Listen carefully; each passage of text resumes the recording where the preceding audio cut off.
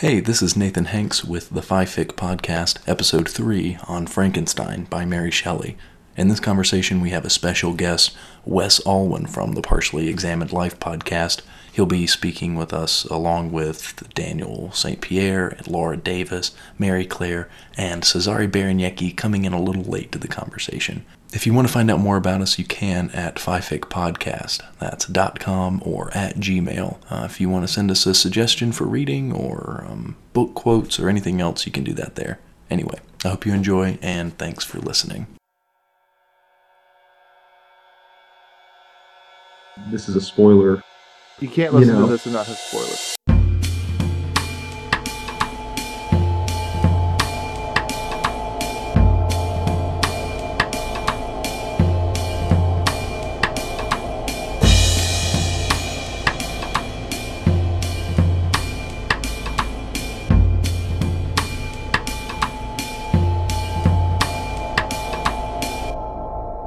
And maybe we should introduce ourselves because we've got a guest today. Okay, go ahead.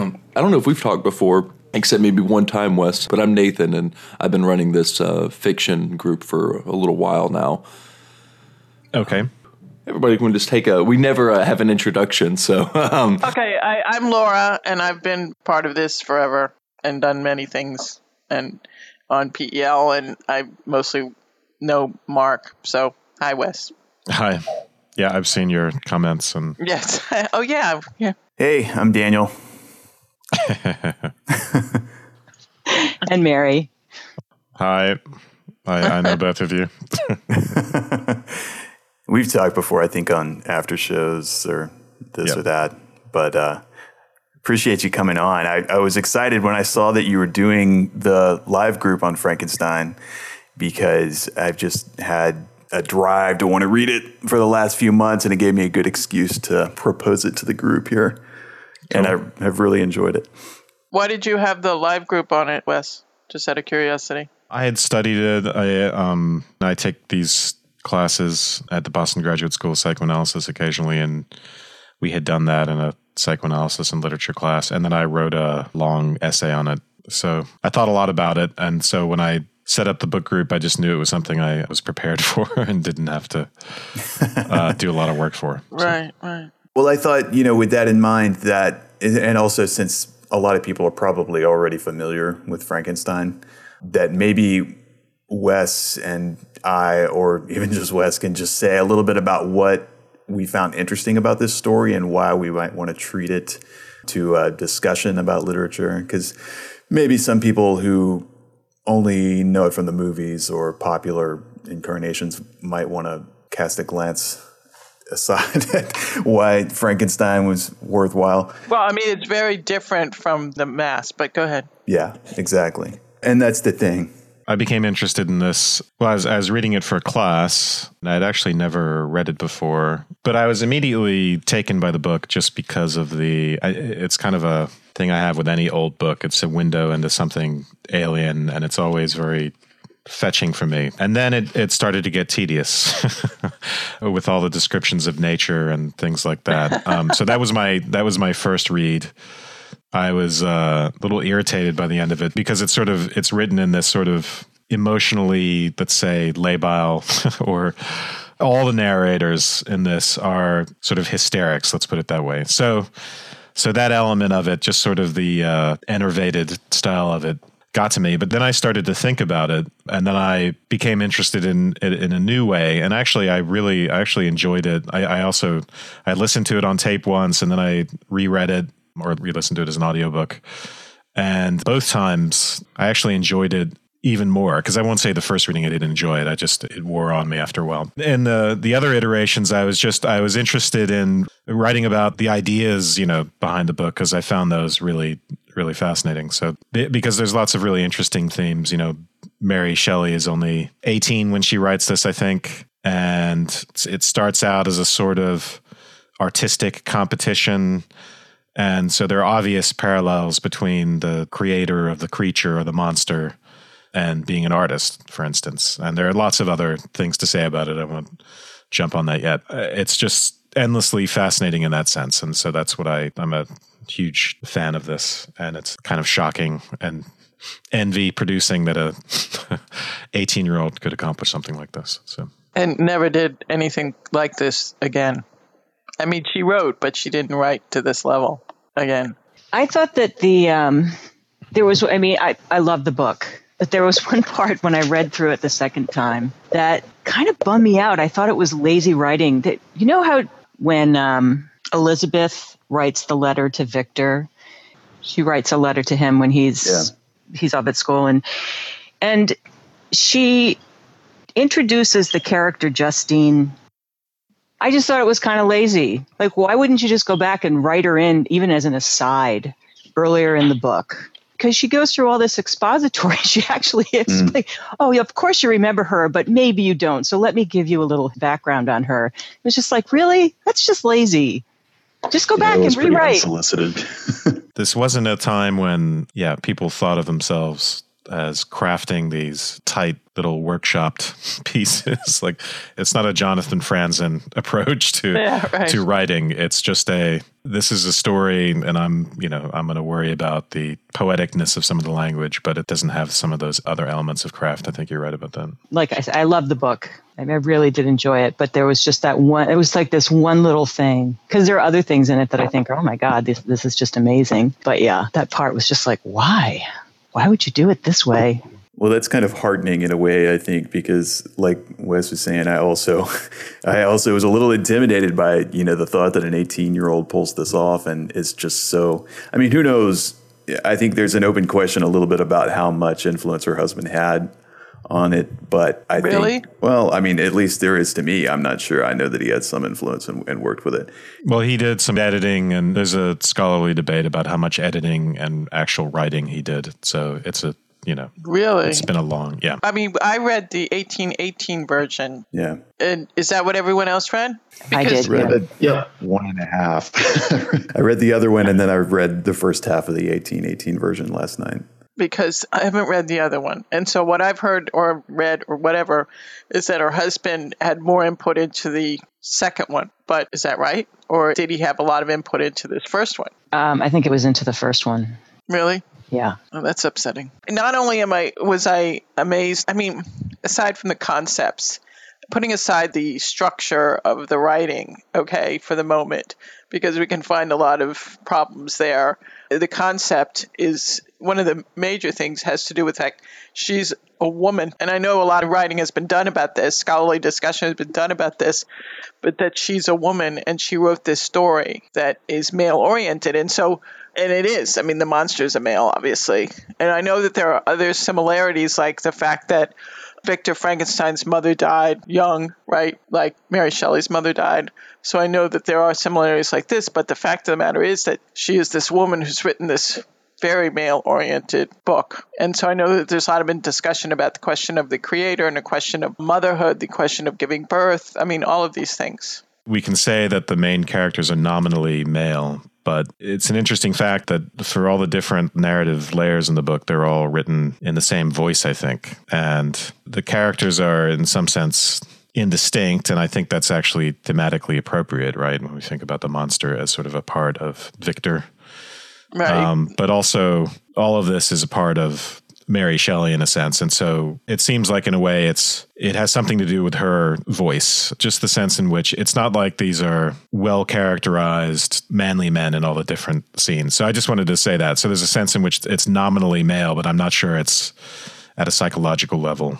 You can think of this as male oriented, which is up for dispute, but I'm just saying that's something I would put in there. Okay. Also, the fact of editing, I don't think we should be too worried about that because, for instance, any literary novel that goes to an editor, editors take a heavy hand in crafting these things. And I think that's a good thing. It's hard to be a writer in a vacuum. So, for instance, just a recent example, Harper Lee's Ghost at a Watchman was recently published. Right. And it's like basically a first draft of To Kill a Mockingbird, but it's a totally different story. So I think we can assume that there was less editing on this than there was with Harper Lee. So, yeah, I certainly don't think that it's anything to lose sleep over. And I think that there's probably a lot of sexism in the idea that people want to come out and say that, an 18-year-old woman wasn't bright enough or talented enough to do this. And of course it was Shelley who wrote it or some shit like that. Who cares?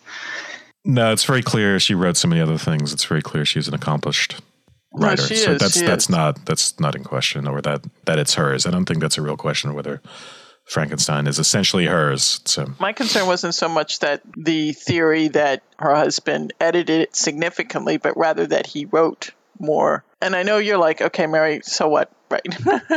And I see your point, but I don't know, just concerned. Because, I mean, it does jump out at people that this book, which is hugely famous and has had this amazing effect in society over all these years, was written by an 18-year-old woman. And so when you tell me that, anyway, we don't have to go on about this. I'm just saying. I wonder if, Daniel, if you have anything that you wanted to add in on top of Wes's there. Well, maybe only that my interest in it kind of came more from a technology and science fiction kind of line of thought. And I just kept hearing more and more about this book from some of the authors that I follow. And I think there was a couple teaching company courses that I listened to lectures on it. And it just really fascinated me. And the idea of, a sort of view on science and technology from that era, that voice and that perspective is very interesting to me because you get a sort of style and a sort of emotional center and, just this perspective on it that I don't think is really around that much today. And if the emotion was a little gushing at times in the book, I think it was palatable to me because of the fact that it's so absent in today's landscape of technology criticism and, maybe some philosophy of science too, and from my limited experience. But, if it went a little bit far on the other end, then, I guess I can live with that a little bit. But I found it just very interesting in the way she was holistic in describing things and the way she brought the emotions and her social sphere and, the outer and the inner into the whole thing without really losing the more rational or the critique of rationalism that is in there, I think, also. And so it was kind of a refreshing voice, and I can see why it's been so influential. And then the form, from what I understood from the professor in that lecture I put in the Dropbox, the form of moving the big reveal, that innovation of moving the big reveal from the ending to the beginning and sort of flipping the whodunit into the broad strokes form that so much science fiction has been built on ever since then is apparently a major innovation that starts right here. And so I think that that's a really interesting thing too that is worth commenting on and kind of giving her credit for, because that's sort of an act of genius and it's something new. So that's interesting to me. And I think it's also, this book to me is more and more relevant now all the time. I think because the individual, even the amateur individual, I think, is more and more empowered in terms of technology and science at their disposal. So you don't necessarily need these big Manhattan projects or anything like that to have, a major impact at a global scale. And so the critique of isolation and that sort of attitude that Victor has when he's creating the creature, I think is very relevant to today, how isolated we are and yet how... You mean that he felt he could do it? Well, information is available like never before. And, in terms of chemistry and biotechnology, in terms of computer programming, in terms of lots of things that make the individual very, very powerful.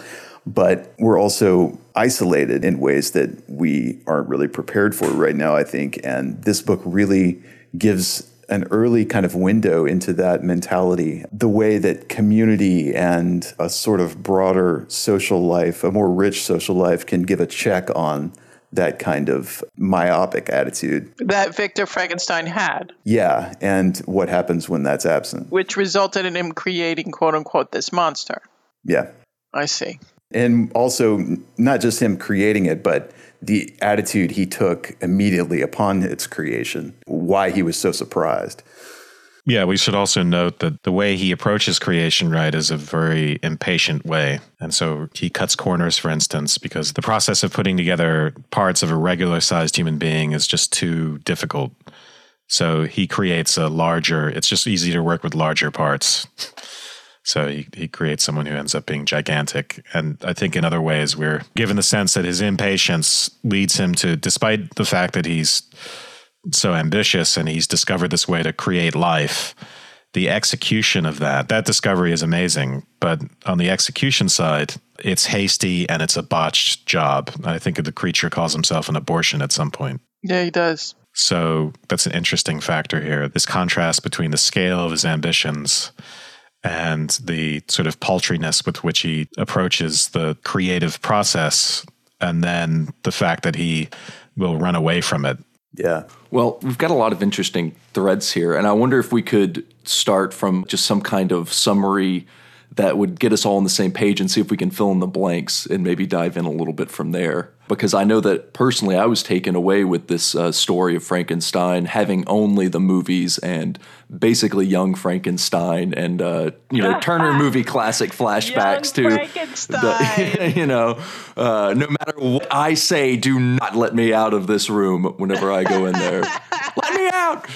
But it's incredible, because we've talked about these narrations in narrations, and, it opens with a letter, someone on a ship, and there's not supposed to be ships in Frankenstein. And then you see Frankenstein on a bobsled, Frankenstein's not supposed to be on a bobsled.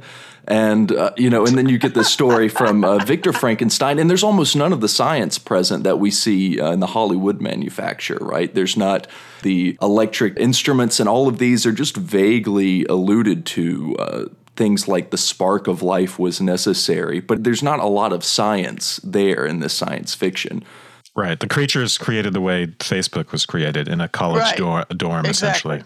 I've never understood why someone hasn't made a movie of the book. Of the real stuff. Yeah, because it's such a great story. Well, did you see the Robert De Niro version? It's much, much closer. What? A Robert De Niro version? It was also Benedict Cumberbatch in the play. That was done in England, and you can find if you search hard enough, a bootleg video of that. There's no official video, of course, but wow, I did not know that. And it was actually turned into a play shortly. It wasn't long after she published this that it was turned into a play. I don't know a lot about the play itself, but I'm pretty sure it significantly diverged even in that first iteration. So, and there's a whole history to how we got to the bolted, the Frankenstein with the bolts coming out of his neck and moving ponderously instead of moving as the creature does in this book, which is very lithely, very I don't know if that's the right word, but quickly and adeptly. Yeah. Right. Did she do the dramatic adaptation herself, or did somebody do that? Someone else did that. I once looked all this stuff up, and now I've forgotten it, of course. All right, so let me ask you this question back to what you were saying, Nathan, about, wait a minute, there's ships? Yeah, right. My question then is, and then you can take off from there, Nathan, is, okay, why, what is the name of the man who's essentially telling the story, who wrote the, is it Walton? What's his name? Walter. Okay, why was it, in terms of structure, why was it set up this way? And is that tied to the Prometheus thing? Someone had to be there at the end to tell you what happened. There was going to be, Frankenstein was going to die. So someone had to tell the story. Why was he, technically, why was he there? To tell the story. There are a lot of, I think that one of the big things in this for me, and one of the ways that makes it seem very feminine to me, is the idea of friendship throughout this. There's just this tremendous longing for friendship. And something that I think has really fallen away in our modern lives. I think that a lot of times we form friendships based on convenience rather than some sort of true simpatico or whatever you want to call it.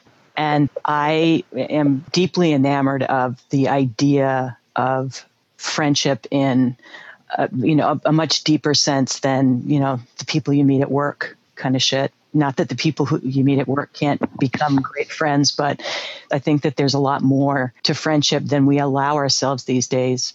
Well, there are some sinister overtones to that. So, for instance, Walton is longing for his soulmate, right? Before Victor shows up. And Walton has problems with the crew. He can't relate to the crew. And there's some obvious parallels. Clearly, the narrative frame is meant to have parallels to the other because Walton Wright is writing letters back to his sister. And then there's Victor's relationship to the sister that he marries, the stepsister that he marries. So what's interesting here is, Victor himself, there's a lot of tension with his domestic life. He talks about losing interest in, his friends and family as he's in his workshop of creation. And it's clear that, in other ways, that he's reluctant to go through with marrying his stepsister. So, for instance, when he gets to the point of marriage, he postpones it. He goes off on an adventure, which has to do with the creature. But I think this idea of waiting, there's an idea here of being something to do with this Walton waiting for a soulmate and not being able to relate to his crew. That's not quite so wonderful. Meaning that he couldn't relate to his crew because he didn't think anybody was on his level intellectually? Well, he's looking for some sort of ideal other. So in Victor, he seems to have found it. But the problem with that is the downside, is the inevitably disappointing part, which is that Victor shares a lot of Walton's qualities, right? So Walton is on a sort of his own crazy, ambitious quest to the North Pole. Right. So in a way, he's being visited with a little bit of a cautionary tale, let's say, in the form of Victor. So Victor being his soulmate is a way of showing himself, putting a mirror up to himself of the negative parts of himself and its potentially disastrous consequences. So, right, the hubris of his journey. And that's something he's asked for, because he says at one point that what he's after in a friend or a companion is a sort of paternalism. He wants somebody that he can look up to and who can sort of give him advice and he can sort of take some command from. Or maybe command is a little strong, but he wants somebody who he can check himself against and who, is going to have a perspective for him. He doesn't want someone who is going to be a subordinate or who's going to be his intellectual inferior. He wants somebody who, he can sort of look up to a little bit. And who also call him on his shit. I mean, I think that's something that goes missing frequently. Okay. I mean, friends who are good enough friends to actually say no. Yeah. No, that is not a smart thing to do. I'm wondering if this is why Hollywood obviously has not jumped on this, or anybody has jumped on really making the movie of this real story, because this is it's really a whole nother level of this story, of this book, when you're bringing in Walton and the way it's really narratively laid out, right? I mean, they go right to the monster, obviously. I mean, not that I really care about Hollywood, but my point is that it's interesting when you think about all of the different levels and dimensions in this story, that everyone's focus is on the monster, whereas really there's a whole nother level here. Well, there's a whole lot of padding around the monster, let's say, or it's like think of it as a kind of a containment system. If the monster is the radioactive core of this and it's that scary, then you need these narrative layers, in a sense, to insulate ourselves from that. And it's a way also of insulating the author, I think. So if you're a first-time author and you have some anxiety about your creation, your book, it helps to have it not directly be your story, but to have these narrative frames where, is it me, Shelley, who's the author, or is this really just a sheet of letters that am I a reporter? It's the letters that Walton's sister got, and then inside these, it's Victor's narrative to Walton, and then the creature's narrative to Victor. So you have all those interesting frames, and all of them are arguably, and this is a stretch, a relationship between creator and created. So if we see Walter's sister as Shelley's sort of invisible persona, if we're somewhat skeptical about that and we think of Walton's sister as just a stand-in for Shelley, then Walton is really talking to his creator, his authorial creator in those letters. And then likewise, the creature talking to Victor is obviously, it's someone talking to his creator, and then Victor talking to Walton. There's a line where there's something like, Victor was restored to animation by Walton. In other words, he's resurrected, he's brought back to life. So this whole idea of being created or having restored to life so each narrative frame sort of repeats this whole creator creation aspect. So I think that's thematically really important. It's not just accidental that it happens. That it's that way. I mean, I may have missed this argument on your part, but I think you were kind of saying it also protects Shelley. Yeah, I think so. And why would she want to be protected? Because it's enormously anxiety-producing, or at least in my experience, it is to try and write, to create a monster. to be a creator. And there's the anxiety that it's going to come out to be monstrous, and that it's going to reflect one's own monstrousness if it's too personal. So it depersonalizes it to some extent. Well, it depersonalizes it, obviously, because she's created, I mean, okay, aside from the structure or the structural problem of creating your own work and wanting to protect yourself from whatever it is you're creating, but the fact is she did create a monster within this work. Whether the work itself is a monster itself, but within the writing, she created this monster. And so, yeah, I could see that she'd want to protect herself in a way. She might think that she is the monster. I mean, how can because I'm a writer too, and so you think about these things and you think, how can you conceive something like that? I mean, if it's not within you.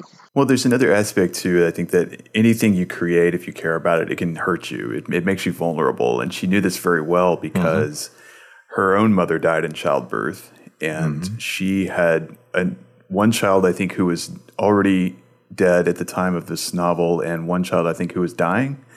So there's a reading of this book, too, that's all about postpartum depression. And it's understandable that she may have been gun-shy about putting anything out into the world that she had an emotional investment in that could come back and hurt her. And in that sense, I think Wes's talk about the insulation of the narratives makes sense to me. And I think that theme of birth runs through the novel, too, in the characters and the guardedness of what one is going to care about and what one is going to allow to make one vulnerable is a running theme. And there are various defenses, I think, that the characters put up against that vulnerability. A huge thing is like Victor's denial, right? I mean, that is his primary defense. It's almost comic, the level to which he's in denial, right? I agree. And it's comic also because of the sharp turn that he makes the minute the creature is born, for lack of a better word. I mean, because he's so driven and so obsessive in his own sense of agency and power and ability all the way up to that moment. And then it snaps back. And from then on, he spends the entire rest of the novel denying his own power, having fits of being overcome and just throwing his hand across his face and having to be nursed back to health. And, every time anything gets a little thick from then on, he's falling apart. And he just completely denies that he has any culpability. He denies any power to act as the situation progresses. Yeah, as things are getting really bad, he basically takes a vacation to Chamonix instead of trying to solve the problem that's essentially going to murder his family. He takes a vacation. Well, I mean, I'm thinking of this postpartum concept you brought up, Daniel, and the idea of giving birth. And I mean, I've done that. And I don't remember after I gave birth feeling that kind of wanting to be in denial of giving birth. Well, she had a miscarriage. But she did have a miscarriage. Did we say that? Yeah. Right. Right. So this idea of the monster being a kind of miscarriage. I mean, he calls himself an abortion, but he could have called himself stillborn just as well. And I think childbirth was probably a little bit more intense in her days. A little, slightly. Yeah. A touch. Yeah. I thought about all that, and I don't know, after a while, I think I just started to feel like the monster was some sort of internalized thing. I mean, I started thinking of it as some sort of internalized thing. Like this is just some sort of, the horrors that we create for ourselves in our own minds. And I kind of stuck with that.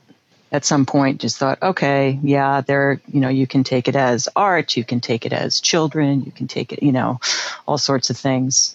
But I think I got most cozy with the idea that what she was pointing to was, some fear, some sort of, things that we hate about ourselves, the things that we create in ourselves that we hate, that kind of self-hatred and self-loathing. And so that running away seems like a really good idea. Until the monster rears its head again, it's never really going to go away. Well, it's a good idea if you want to see your family members gotten out of the way. If Victor had come to us and told us this story, himself, we might see him as a murderer, a psychotic murderer who's making this stuff up, right? How is it that, his family members are dying one by one, his friends are dying one by one. So that's actually something else the narrative frames do, is they turn what would be a totally unreliable narrator, Victor, into someone reliable, because Walton sees the monster. No, it's not that Walton is entirely reliable, I think, but he's reliable enough that we get this confirmation that the monster exists. But Victor himself, I don't think we could take Victor's word for it that the monster exists. No, because it seems that within the universe of the story, it is some kind of manifestation. I saw the monster as something like, with Walton, and ambition, a drive that was tearing him away from his family and that would ultimately consume him in his isolation. It's the monster that kills his, family, and he doesn't realize it at first. And it slowly takes everyone away from him. First his little brother, and then his friend, and then his, half-sister and wife. And he's unable to have anything, but he also put himself into that position far before he even had a creation. There were letters for him to come back and just awaiting his arrival. And yet his entire pursuit was of the highest aims, to recreate living matter, to be a, creator. And he was looking back through, the arcane at first, and his inspirations were, alchemists that were considered nothing by professors of the science at the time, and then turning his attention, that seemed, by going into the arcane and then going into the contemporary sciences, he was able to come up with something new that hadn't been discovered before.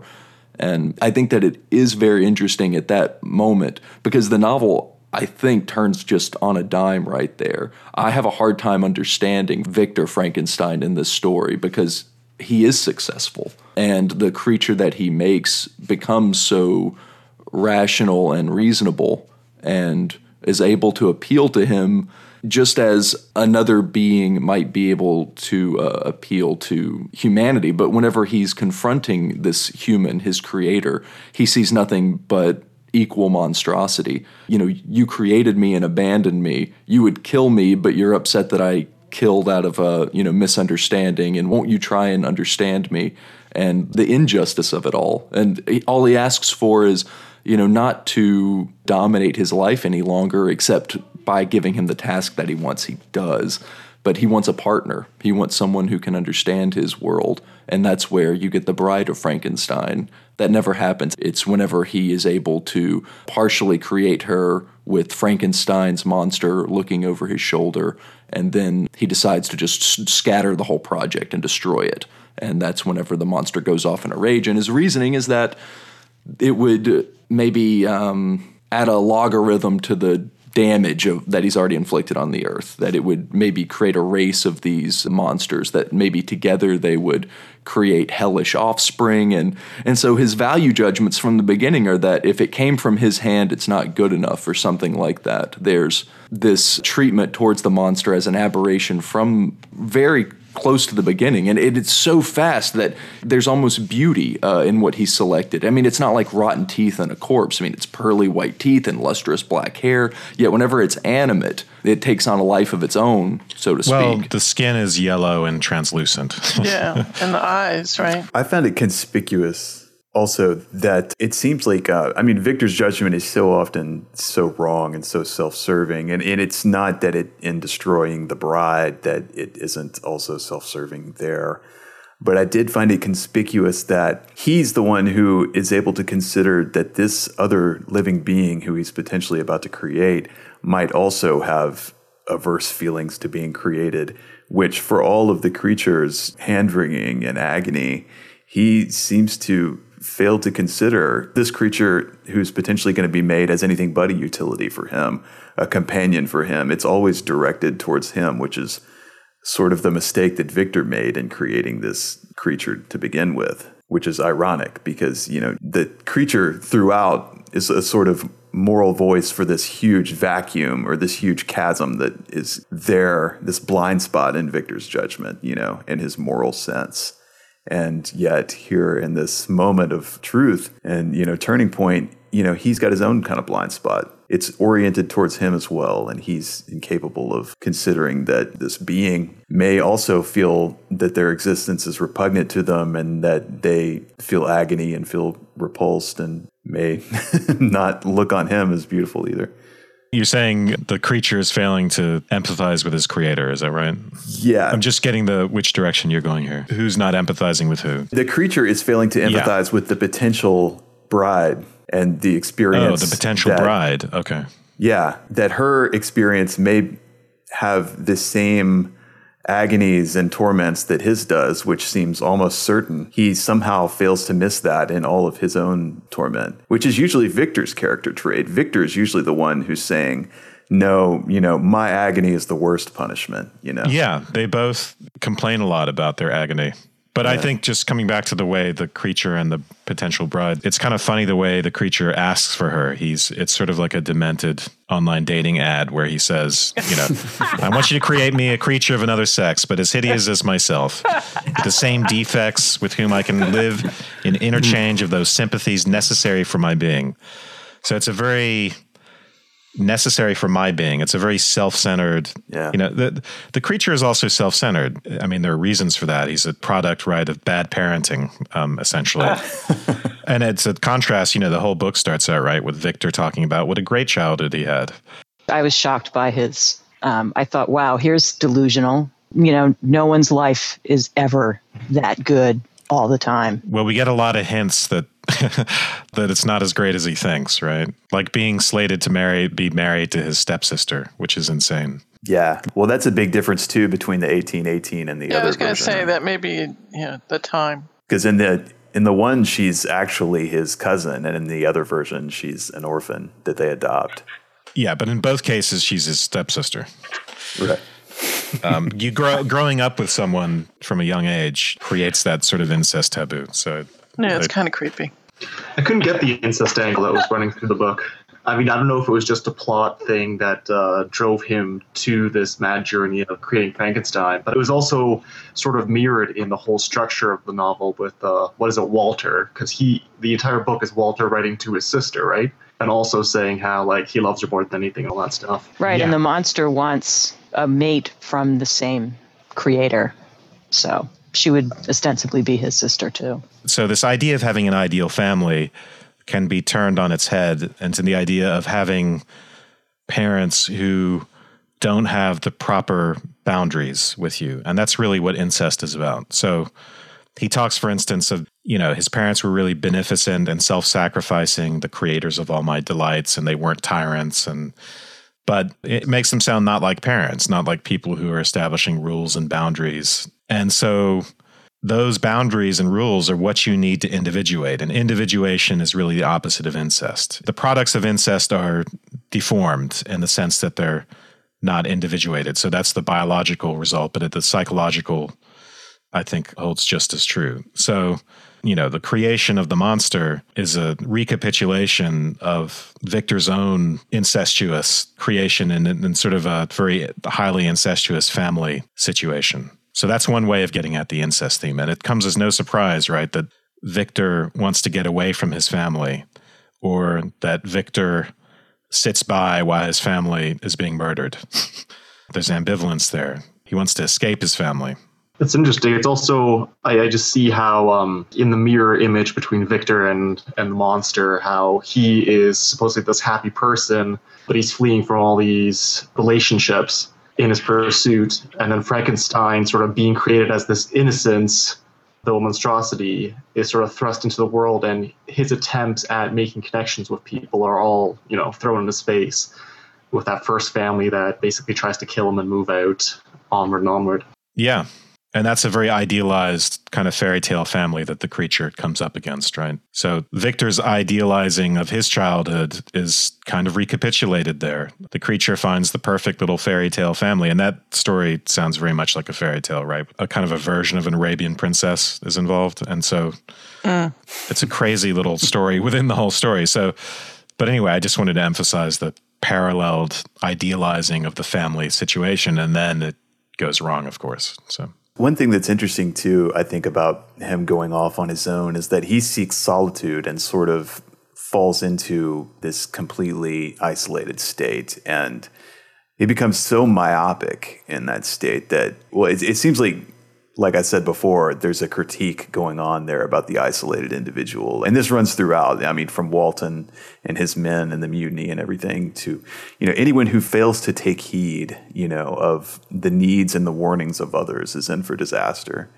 But it's the inverse of what the monster's seeking throughout the whole book, too. He wants companionship and community, and Victor stumbles into Good Samaritans almost at every turn without deserving it. And the monster, despite trying to actively create situations in which, like with the cabin, that he's going to be able to be well received, and he tries to create goodwill for himself, and he's rejected over and over and over again. So it's part of this process as the novel goes on of the two of them becoming mirrors of each other and Victor becoming the sort of monster. And I don't know that there's a smooth progression there, but there's definitely this sort of symbiotic relationship. Yeah, I mean, there's a lot of interesting parallels that you guys are all bringing up that didn't occur to me, the family relationships as well.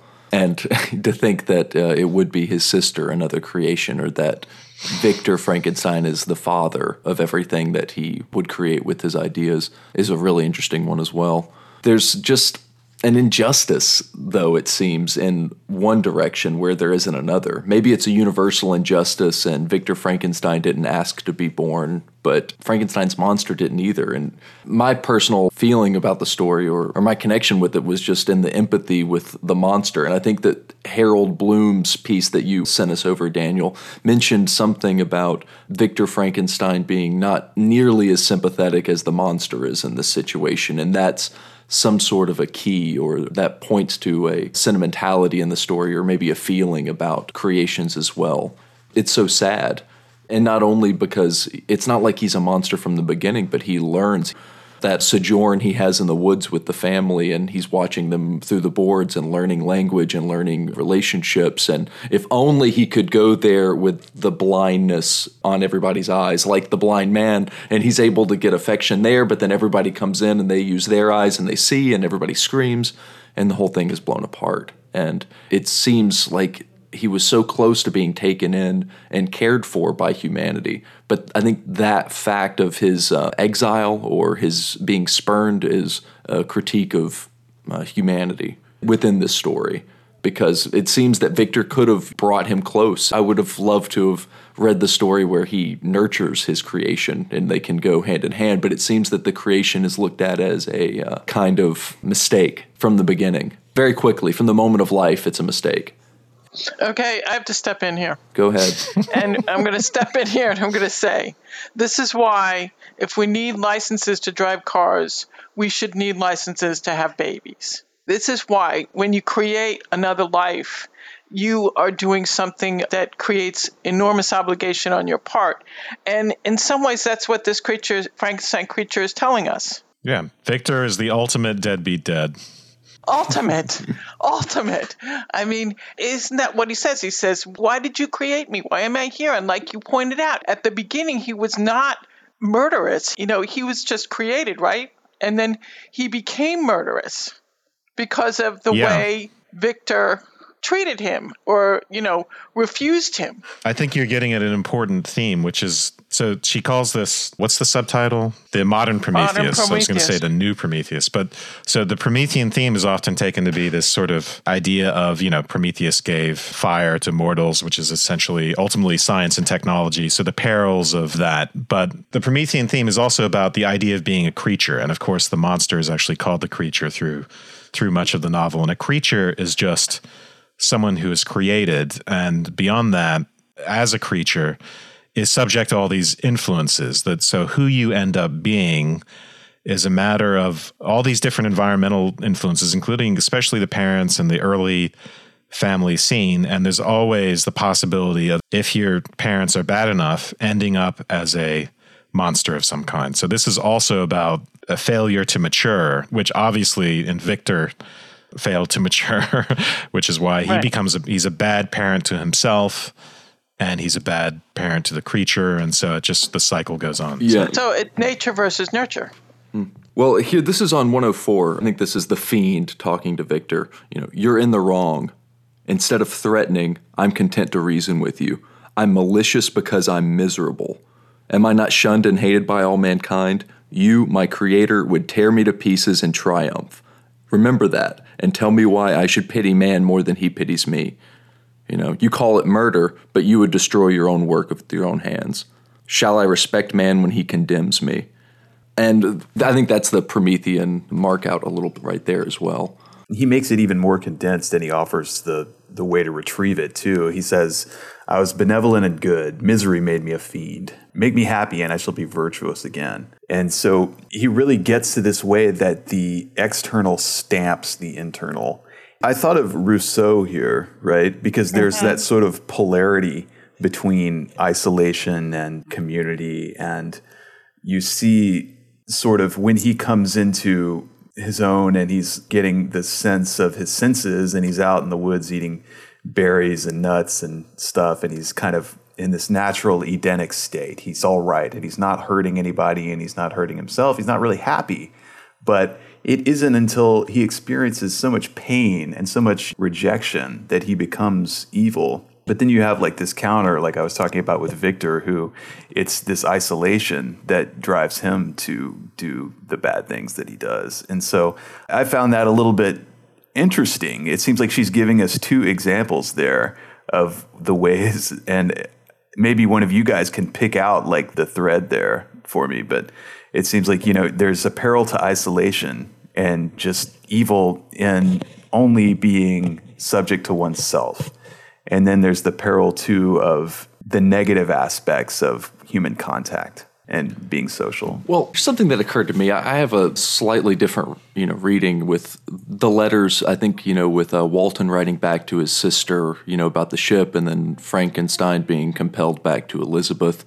I think that the theme that I see is this kind of going away on your own and desiring to come back or to be in the fold. So from all those perspectives, it looks like you have a woman at home missing someone dear to her and calling him back and wishing that he would be back. And if only they would be back, then things would be right and good. Yet, however, their brother is on a ship in the middle of the Arctic or whatever, and their brother is away, in a castle somewhere doing experiments. And I think what the monster calls out for is by being a single creation, he can really stand in creation's shoes. And what he calls for, what he wants, that community, is something that everybody wants, but it's kind of obscured because everyone around you in society has it to one level or another, and we usually don't see abject loneliness in the way that we do with the creature. And I think that his sympathy is a call toward some kind of humanity. And I think that there's a strong streak of not intellectualism, but anti-knowledge. There's a line on page 31 where he's talking about a lesson that Walton can learn from him. I think this is Victor talking to Walton. He says, "Learn from me, if not by my precepts, at least by my example. How dangerous is the acquirement of knowledge, and how much happier that man is who believes his native town to be the world, than he who aspires to become greater than his nature will allow." And there's a little hope that Victor holds in his heart that he'll be able to rejoin Elizabeth in an afterlife. I don't know if it's explicitly religious, but it seems like he hopes to join her in another world. And what you just read is basically original sin, right? That's what happens when you eat the apple in the garden. You acquire knowledge and you aspire to be God, and he's created something, he's done a godlike thing in creation. I thought that it was interesting. I think it was a little while before that where you get to the part where I've always thought that the ideas of alchemy were hilarious and wonderful. And, of course, they're the basis of, I guess, all of our modern science. But when he gets to the point where science doesn't equal magic, he's really pissed off. Yeah. When his professors tell him, he was like, yeah, right. I know. And then he goes ahead and does it anyway. So this is really interesting, actually, because he wants a shortcut, right? And alchemy, in a way, is that shortcut. And remember, there's that first professor who's basically, look, this is a hard science. Alchemy is bullshit. Okay. And his father also told him alchemy was bullshit. So but he still blames his dad for not saying it strongly enough. Yeah, right. And then he finds the second professor who helps him in a way, because what the second professor tells him is that, yes, alchemy is bullshit, but hard science can be magic too. Even though science is kind of ordinary, I forget the name of the second professor, by the way, but even though science is kind of ordinary, it can produce extraordinary results. And that captures Victor's imagination. And that actually sets him on the path to accomplishing something, because he doesn't do it through alchemy. He does it by discovering that he can use electricity to animate things, which is far-fetched, but it's meant to be, right, an actual mechanistic explanation of things. It's not magic, it's science. So. Well, I also think that alchemy has an importance in the story to, in the first place, inspire his imagination. I mean, he's taken with the possible outcomes of the alchemy, even if they're not fruitful avenues for science. And I think that the physics of the universe here, where a science fiction of actually reanimating matter, I think is borrowed from some kind of sentiment or aspiration of the alchemical.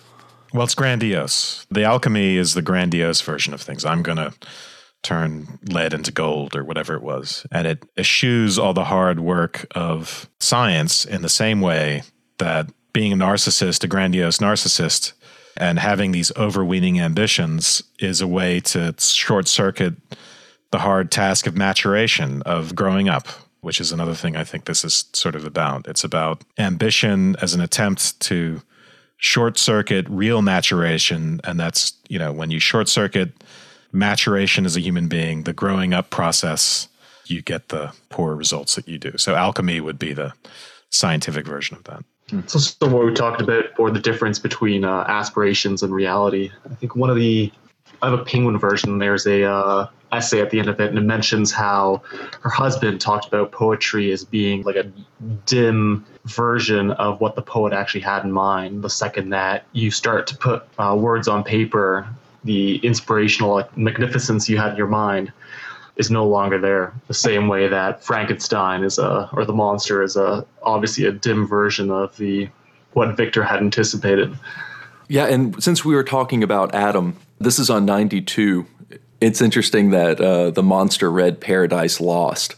He says that it really inspired him. He said that, like Adam, I was apparently united by no link to any other being in existence, except that he had come forth from the hands of God, a perfect creature, happy, prosperous, guarded by special care. He was allowed to converse and acquire knowledge from beings of superior nature. But I was wretched, helpless, and alone. Many times I considered Satan as the fitter emblem of my condition. Right. For often, like him, when I viewed the bliss of my protectors, the bitter gall of envy rose within me. And by the way, if you look at Paradise Lost, the creature does talk quite a bit like Satan. That's where I ought to reverse one of my previous, where I talk about, the writing style for the characters or the dialogue style is all the same. I think actually the creature does talk in the most ornate way, and also just the bitter way he talks is very satanic, and as in Milton Satan. So his big monologue is by far my favorite part of the book. I think it's it's so great. And it's like, well, if humanity's going to turn on me, then I'm going to turn on humanity. It's this really just bold proclamation, with they're on the tundra, I think, right, and the wind's just whipping snow everywhere, and it gets more and more heightened. I think that you get a couple of these moments of their conversations just across the world, after everyone's dead and gone, and they're just, he's just chasing his monster to the farthest reaches where there's no humanity, and almost dying, and then getting, found on the ship, and then, How can this not be a movie? Right? It's so good. And it would blow everyone's mind. I mean, the name Frankenstein doesn't come up until about, 70 pages in or something like that. And it's incredible. It's I think that people would really be surprised at what other realities there are in this story. I think there's a lot of good emotional ones. I think that, again, the monster watching the people through the walls is just heartbreaking. And whenever he's finally turned away, it's just so unfair. I mean, I'm more than the horror of something being created and, oh, look at this zombie that we've unleashed.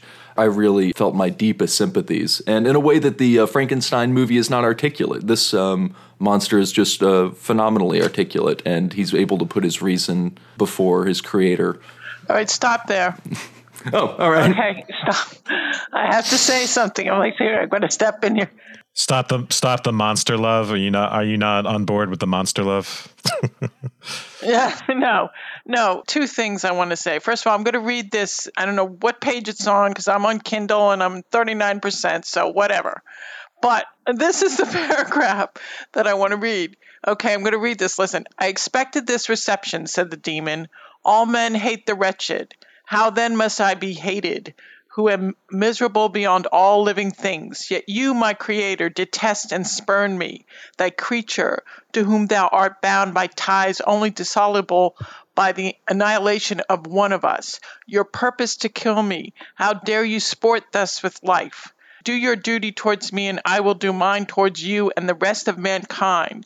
If you will comply with my conditions, I will leave them and you at peace. But if you refuse, I will glut the maw of death until it be satisfied with the blood of your remaining friends. Yeah. Okay, now... Satiated. Now, Is satiated the word in your what- text, or is it satisfied? I'm gonna tell you this, okay? The Oregon shootings this week, the shootings in Connecticut. Absolutely. Think about this. Think about what this demon is, and think about what Absolutely. we see happening around us. This is a prototype of the mass murderer, the lonely, isolated guy who goes on a murder spree. Not a spree, but since that's technically different. So I'm actually fascinated by these, horrified and also fascinated by these mass murders. So, for instance, there was the mass murder in California by Elliot Rodger. Right, another shy, isolated kid who, finally exploded.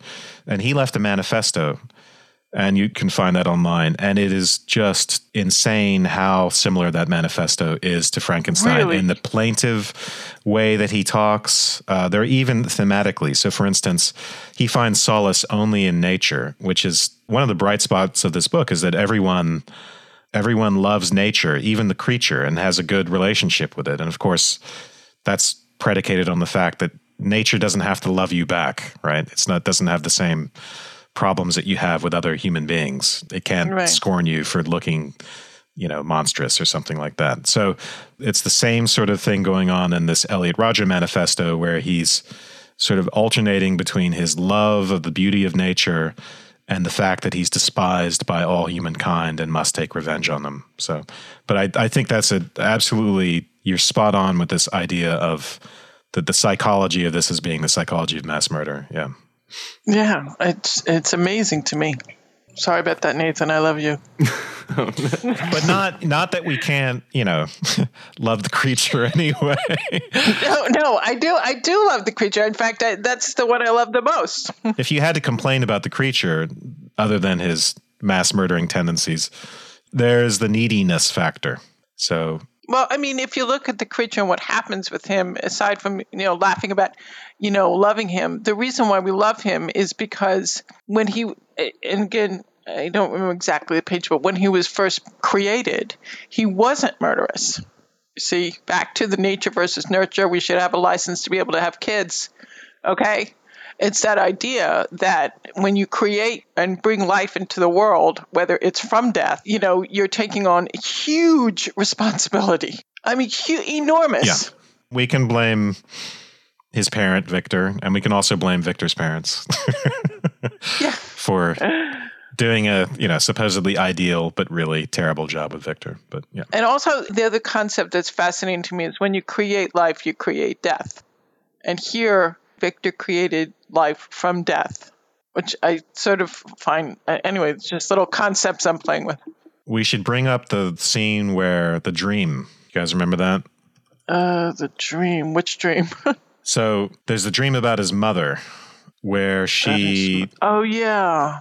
Basically, it's something like his mother has died, and it's on her deathbed that she says, well, Elizabeth is going to be the new mother of the family.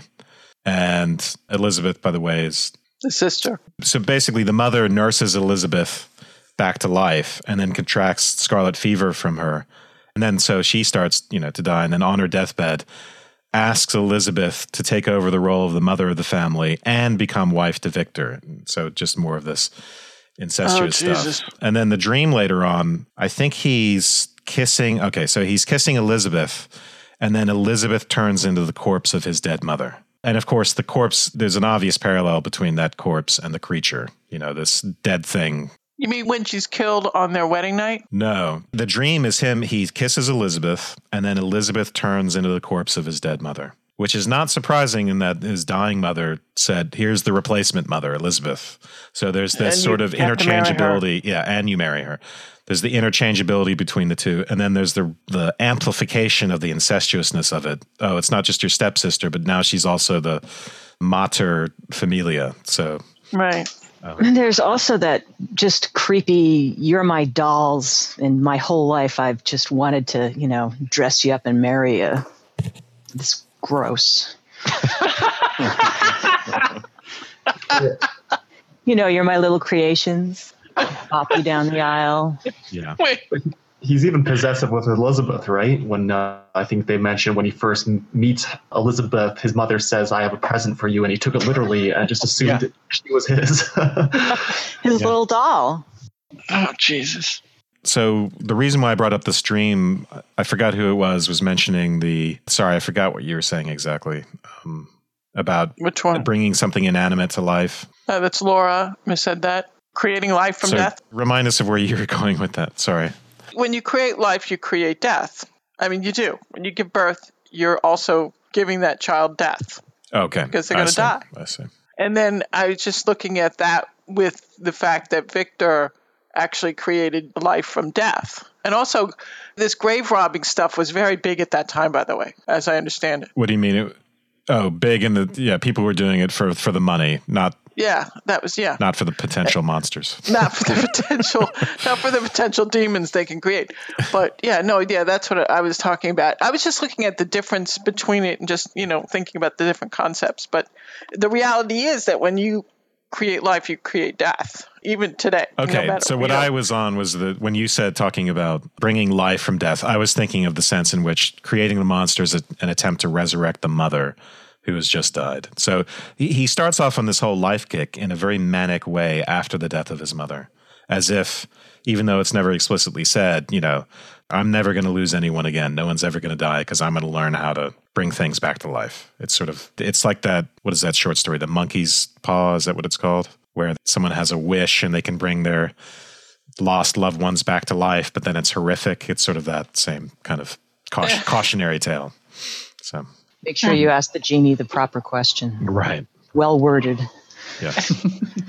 I thought that some of the Christian and slightly stoic overtones were interesting. Just the idea that, passion equals sin. It's somewhere in chapter 3. I too Kindle, so I have no idea where. A human being in perfection ought always to preserve a calm and peaceful mind and never to allow passion or a transitory desire to disturb his tranquility. It's kind of the opposite of my tranquility. I'm only tranquil after I've had some sort of, passion and transitory desire disturb me. So I found that part just like, whoa, okay, let's just have a big dose. Breathe. Yeah. I'm glad you brought that up, though, because last night I was noticing as I was going through, I think anytime you see the words tranquil, calm, or serene, that's a major red flag. Bap, bap, bap, bap. Yeah, and once I started looking for it, I was seeing it over and over and over again. And you see phrases like being excited toward the truth. And anytime there's tumult or violence, it's a sort of uncovering. When he first sees the monster in the lightning storm, he goes from this serene state to this state where nature is becoming more and more violent, and then suddenly the monster is illuminated. And often whenever you see him talking about being calm or serene or tranquil, he's reaffirming his denial of what's going on. And he's seeking out, usually it's in conjunction with him seeking out these natural places which are tranquil in order to sort of get a handle again on his own narrative and his own version of things without interference. And also this use of tranquil in this context is actually somewhat ironic, because what's going on at this stage is that his father has rebuked him for not responding to his letters. So he's neglecting his domestic duties. He's neglecting his duties to his family because he's so obsessively involved with trying to create this creature. So what he says is, so human being in perfection ought always preserve a calm and peaceful mind. So I do not think that the pursuit of knowledge is an exception to this rule, although in his case, it is an exception because he's not tranquil at all. If the study to which you apply yourself is a tendency to weaken your affections and to destroy your taste for those simple pleasures in which no alloy can possibly mix, then that study is certainly unlawful, that is to say, not befitting the human mind. If this rule were always observed, if no man allowed any pursuit whatsoever to interfere with the tranquility of his domestic affections, Greece had not been enslaved, blah, blah, blah. So, and remember the part that one of you quoted where he says, knowledge isn't worth it. Stick to domestic affections. This is one of the fundamental conflicts of the book between knowledge and, the original sin in that and growing up, which involves the acquisition of this forbidden knowledge, and then domestic affections and the extreme of that, the incestuousness or not growing up, not leaving the family. Of course, what we want to achieve is sort of something in between that, but that's what genuine maturation is. But in this case, Victor has come from this cloying family scene and he's obviously trying to escape it. And now he's neglecting his family and not responding to their letters.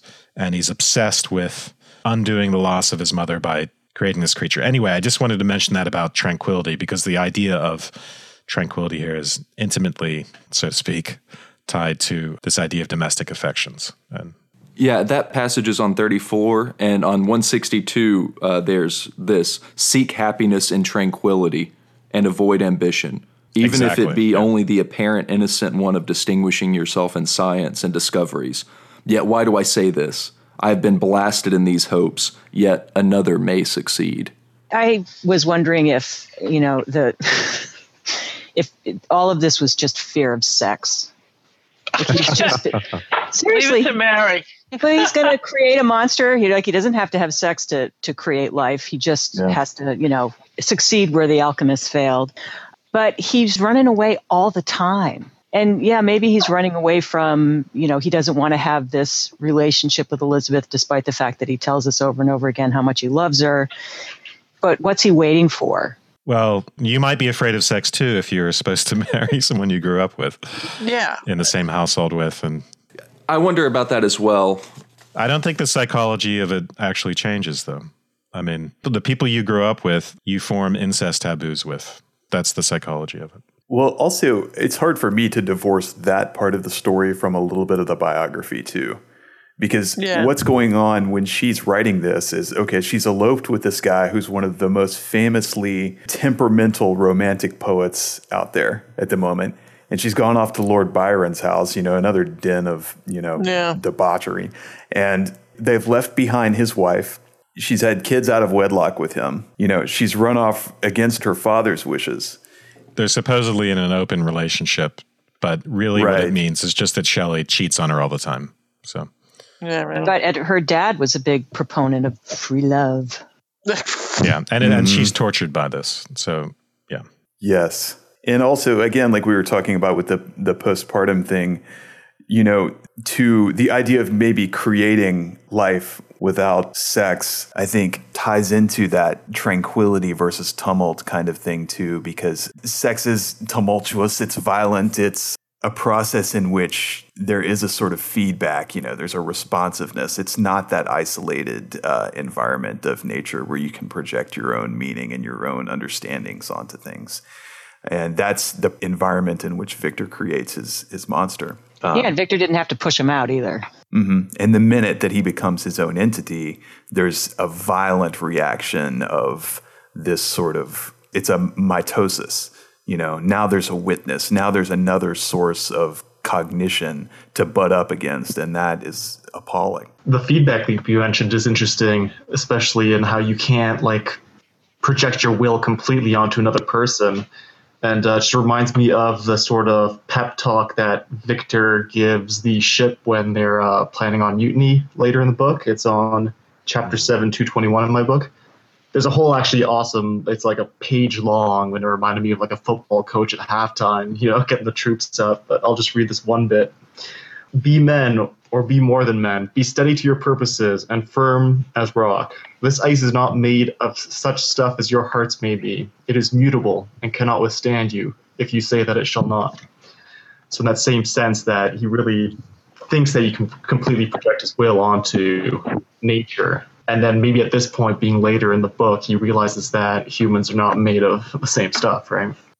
And I was thinking, I was just wondering if that part of that was her trying to affirm her own situation and say, well, what if you could create this thing, in isolation? It was just of you. And, her situation may be tumultuous and difficult. And, I think Percy's wife killed herself and Byron's wife decided to cheat on him too. And maybe that's all wearing on her a little bit.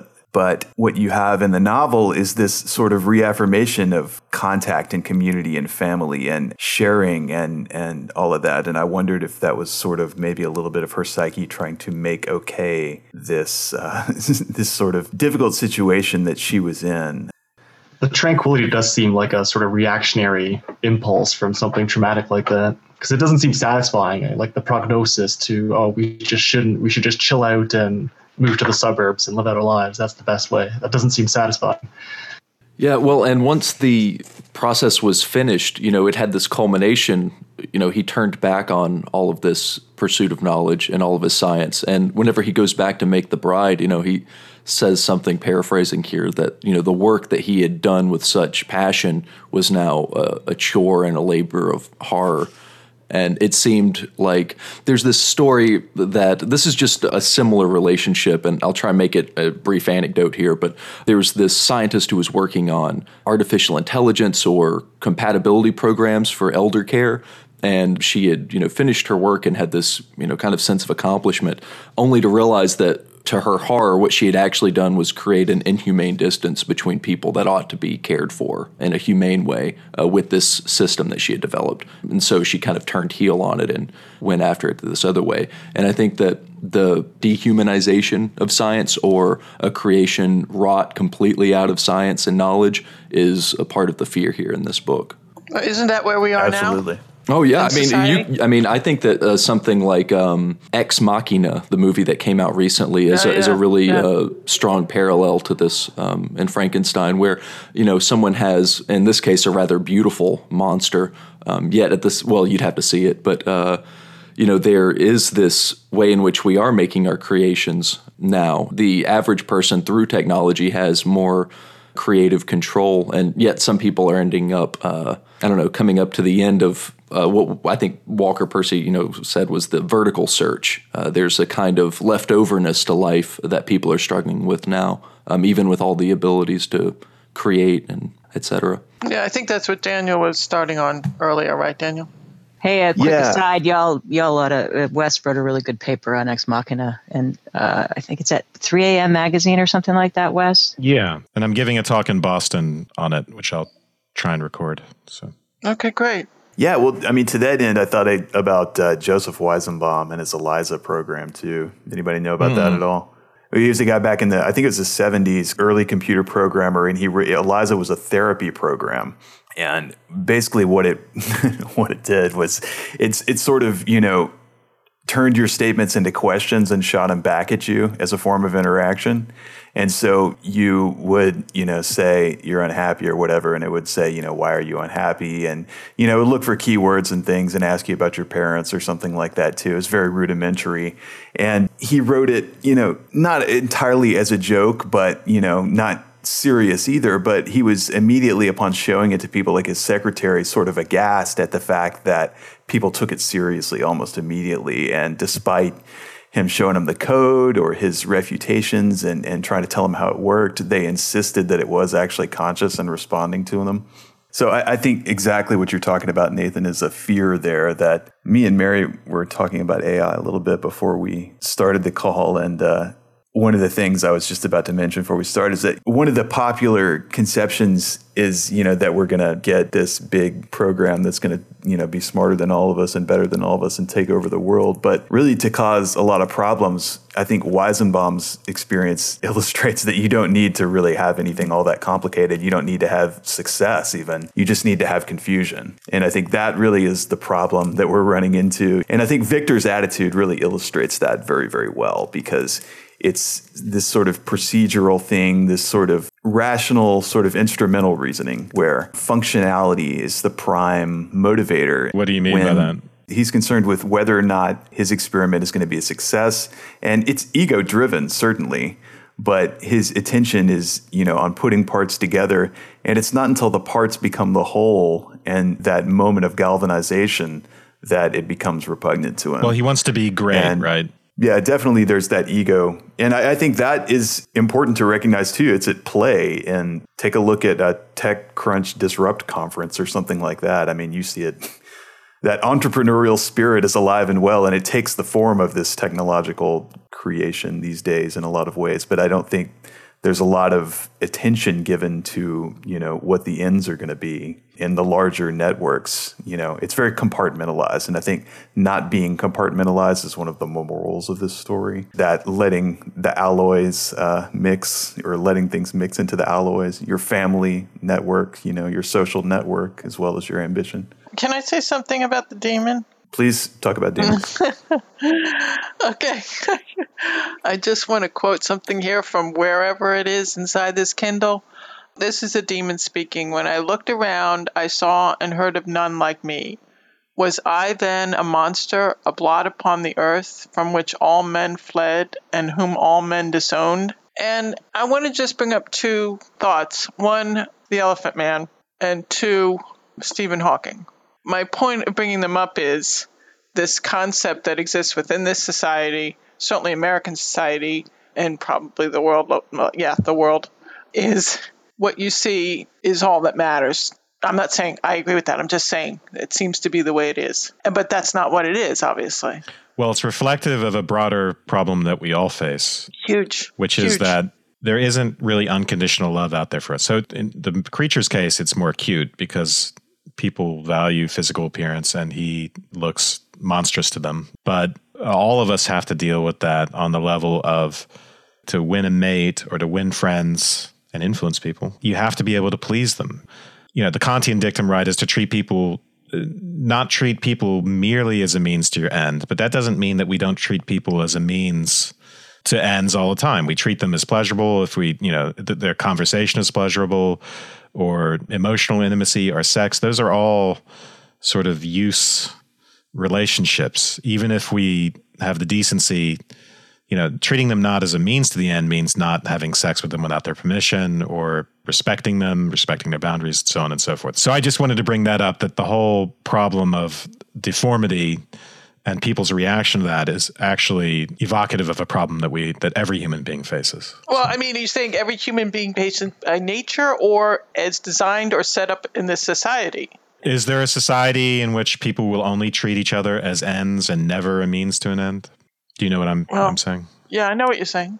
And yeah, I know what you're saying. I wonder and I hope. Are you going to hang out with people who you hate? Because they look good? Because they need because they need your company, because otherwise they would be lonely, even if you can't stand them. Isn't that work? Yeah, if I go to the office, sure. Yeah, but then you're compensated. Supposedly.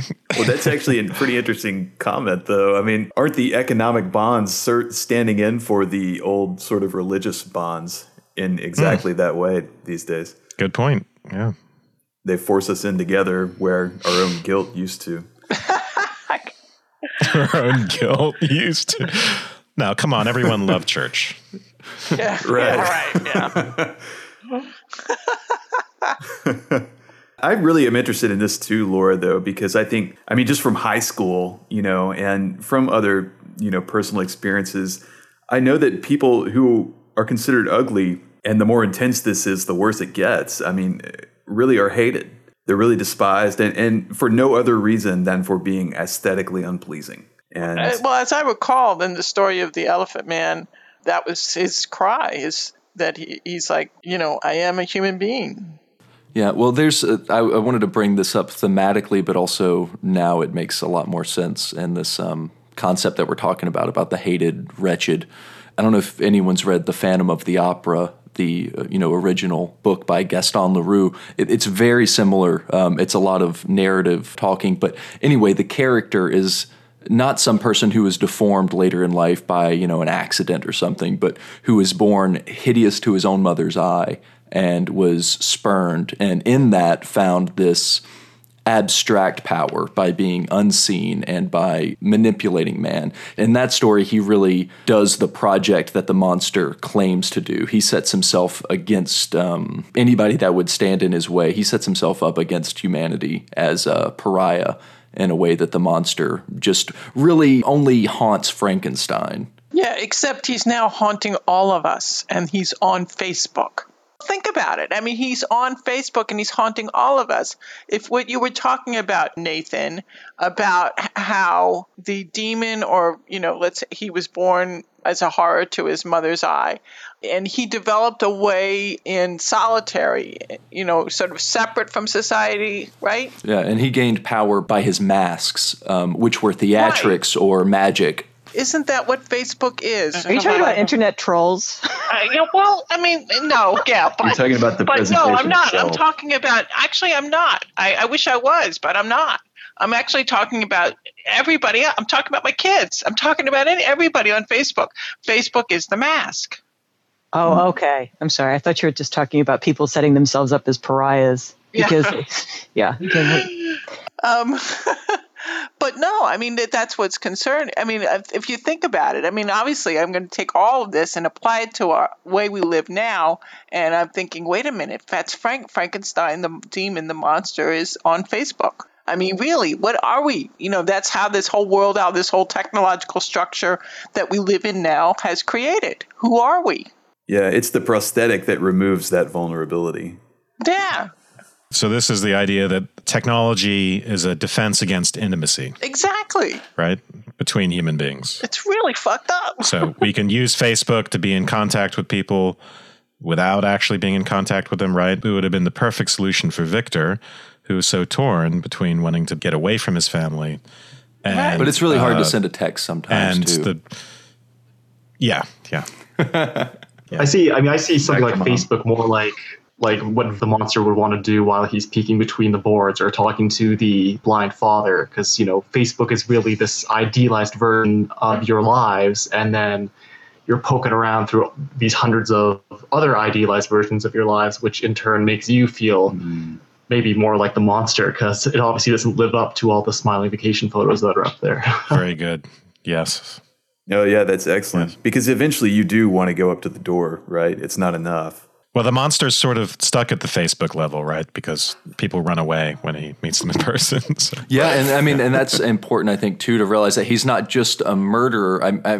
He is a murderer, but if you go into the circumstances of that first death with Frankenstein's brother, he's in the woods alone, and once, after being rejected, he's freshly angered and repulsed by society again.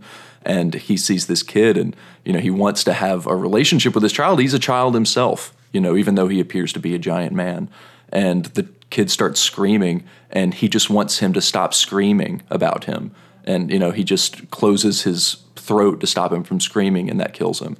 And puts the fingerprints where the locket was.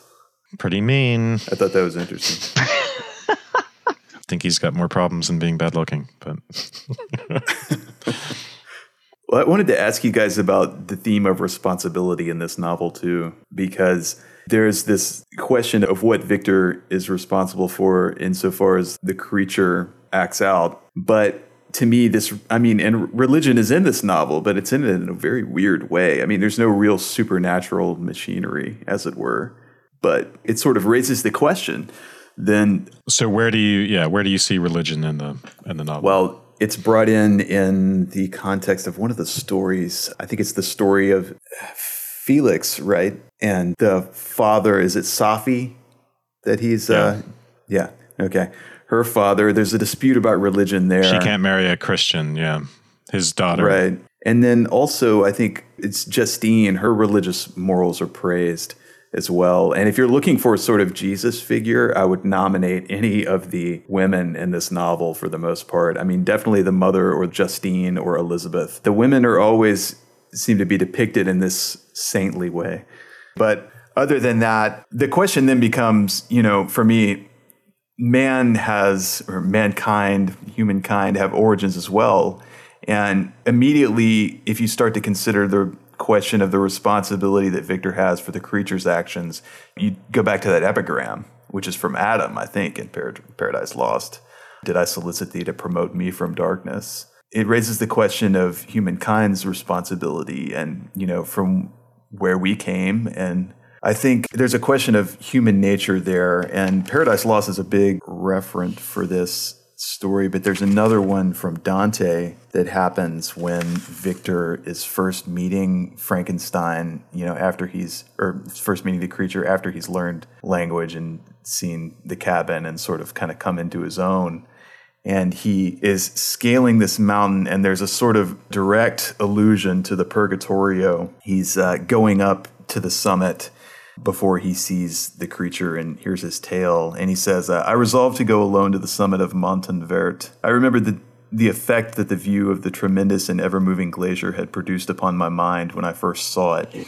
It had then filled me with a sublime ecstasy that gave wings to the soul and allowed it to soar from the obscure world to light and joy. The sight of the awful and majestic in nature had indeed always the effect of solemnizing in my mind and causing me to forget the passing cares of life. I determined to go alone, for I was well acquainted with the path, and the presence of another would destroy the solitary grandeur of the scene. And if you've read the Purgatorio, you know that this is like in direct conflict with how it works, right?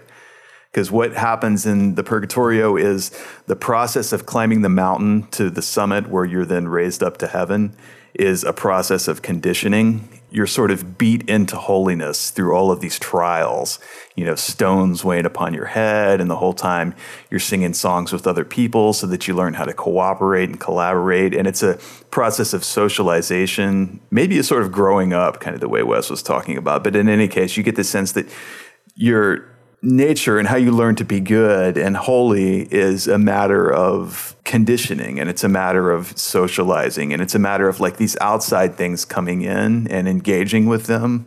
And so Victor's statement that, solitude is what he needs in order to appreciate it is directly antithetical to that. But to me, that gets back to this question of responsibility, because if the things outside of ourselves have so much power over who we are, then that question of responsibility is very complicated, I think. And so I was just wondering if anybody had any thoughts about how that line comes down, from maker to made, and then, the thing that it makes. You mean the responsibility of the creator? Mm-hmm. Well, the sense in which we are the product of influences, right? So when I mentioned before the Promethean theme, according to the myths, Prometheus created humankind. Or he gave us our natures. It kind of varies from myth to myth. And the broader meaning of myths like that, and I think the story is that, we are the product of influences outside of our control. And that the plight of that, like I said, our potential, we can turn out badly. We can become monstrous. We might end up as mass murderers. And then there's the question, which I think is right, is very apt, of, is your question the extent to which it relieves us of responsibility, or? That's part of it. That's one of them. And, how much agency is there, and, in how much these influences play on our choices. And maybe there's no answer. I don't know.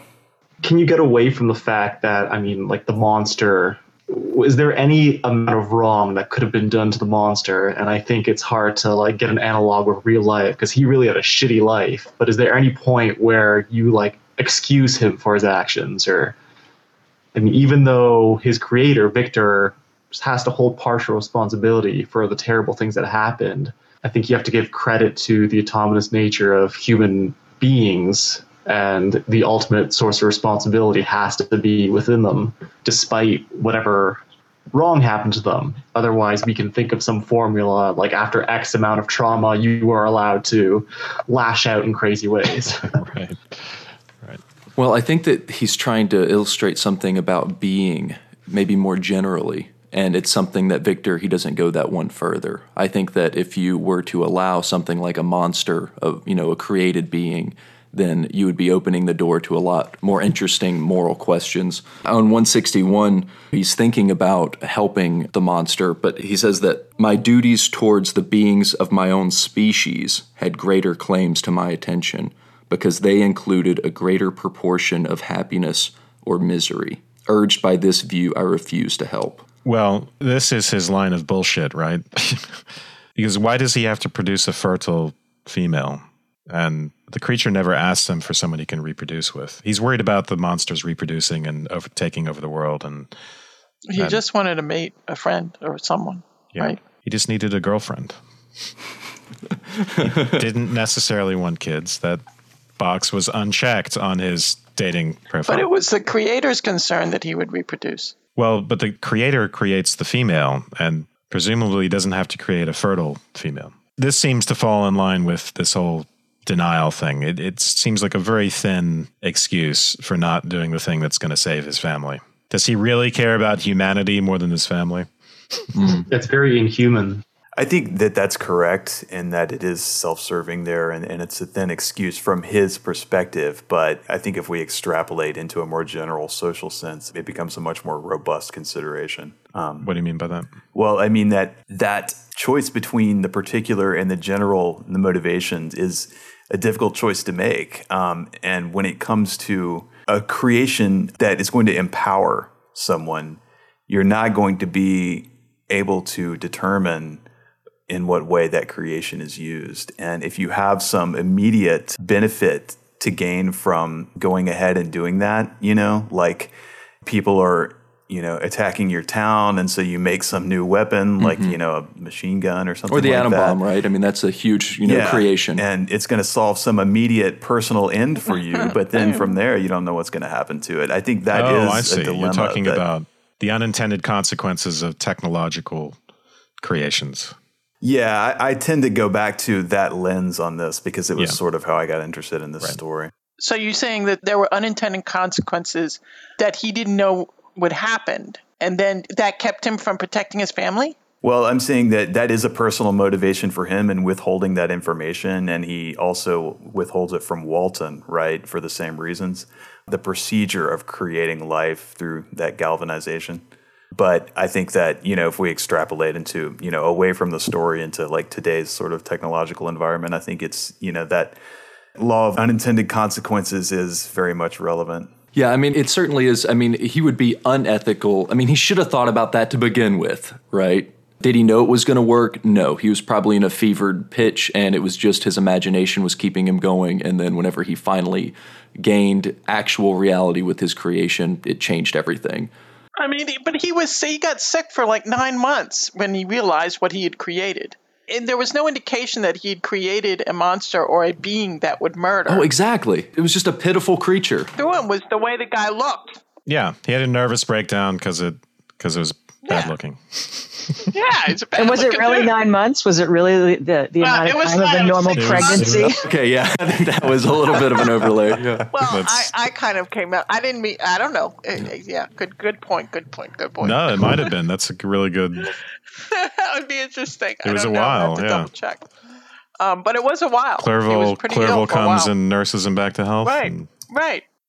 Just on that note, also the creature didn't change in appearance, I'm assuming, once he, did his electricity thing. Like he was talking about how it's hideous with yellow skin and black lips and watery eyes. But like that would have been the chunk of flesh on the table before he started. I don't know what he was expecting. Well, I mean, yeah. And plus, I mean, you expecting something nice when you take it out of a grave?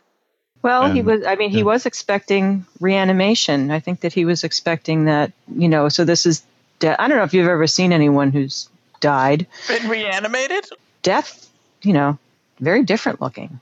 Yeah. And you think, I watched someone die once, and when she went, it was like there was like this gray pallor that just kind of descended on her. It was so bizarre. And I suppose that if you've seen that, you might think, well, the spark of life would actually turn them back to what they were. So maybe it wasn't so far-fetched for him. Well, there's that phenomenon, too, of the uncanny valley, right? Yes. Sorry. It just brings me back. We were talking about AI before, so it just brings me back to that discussion. Yeah. Well, I just want to say this is just business end here. I wonder if maybe there's some final thoughts or key things that we didn't get to that just you absolutely feel like you had to. And so I will give my closing remarks. Yes, as we do on the podcast. So in which I'm going to try and convince you, because I know you're skeptical and people always are, that the incest theme is actually quite explicit. So when he first meets his sister, when she's first given to him, he calls her, so he says, no word, no expression could body forth the kind of relation which she stood to me, my more than sister, since till death she was to be mine only, till death. Elizabeth, and then in another passage, Elizabeth Lavenza became the intimate of my parents' house, my more than sister, this phrase more than sister repeated, the beautiful and adored companion of all my occupations and pleasures. And then there's the part where, so when he is off on his adventure, I think trying to figure out how to make the girlfriend for the creature, his father writes him a letter saying, you perhaps regard her as your sister without any wish that she might become your wife. They're trying to figure out why he seems to be postponing the marriage. Nay, you have met with another whom you may love, and considering yourself as bound in honor to Elizabeth, the struggle may occasion the poignant misery, blah, blah, blah. And then Elizabeth, at some point, writes him to say the same thing. She says, but as brother and sister often entertaining a lively affection towards each other without desiring a more intimate union, may not such also be your case. So I wanted to point that out just because I don't think this is a reading of the text. I think it's an explicit thing that Shelley was Well, why would she do that, though? working on and thinking about, because the whole idea of incestuousness is at odds with maturation. Incestuousness is what prevents you from leaving the family scene and growing up. And in some ways, this is a story about a failure to grow up, Victor's failure to grow up because of his overweening mother. And by the way, this is something that is in common with mass murder cases. When you look at the profiles, they often have these overly close mothers. I know. And they fail to go out into society and fail to make intimate relations with other people, to become individuals and form intimate relations with other people. And that becomes the problem. And the overreaction for Victor, he overcompensates by doing something which seems like individuation on the one hand, leaving his family, making them concerned, why aren't you answering my letters, sort of abandoning the domestic scene for the sake of knowledge, which again is the leaving of the Garden of Eden and is the leave-taking of the ideal early family situation. But on the other hand, he's trying to undo the death of his mother, pretty obviously. So he's not actually escaping. He's recreating in his attempt to escape this incestuous family situation, recreates the horror of that as the product, as the monstrous product of incest, which is the creature. So this dynamic between being too bound up with family life or trying to go out in the world and be an individual, or maybe being too much of an individual, I think is really one of the important themes here. Yeah, so that's my closing statement on that. Do you think that she consciously wrote that? Do you think that that was her intention? I get the impression this is pretty well thought out. It may not be conscious, but that wouldn't change the validity of the interpretation, because I don't think interpretations require on authorial intention. But the only way this could have been more explicitly incestuous is if it would have been too horrible, because it would have been a brother marrying a sister, and then it doesn't matter what happens after that. The monster is no longer the most horrifying thing in the story. So this idea of a sister who's not a sister, that's as close as she can get to the incest theme. And she, it seems to me with those passages, tries to make it as explicit as possible. And it's Victor's, the supposedly ideal childhood, which is obviously not an ideal childhood. The recapitulation in the childhood of the creature, the sort of quasi-childhood with the supposedly ideal family. All of these things are too well crafted, as far as I'm concerned, to be just accidental.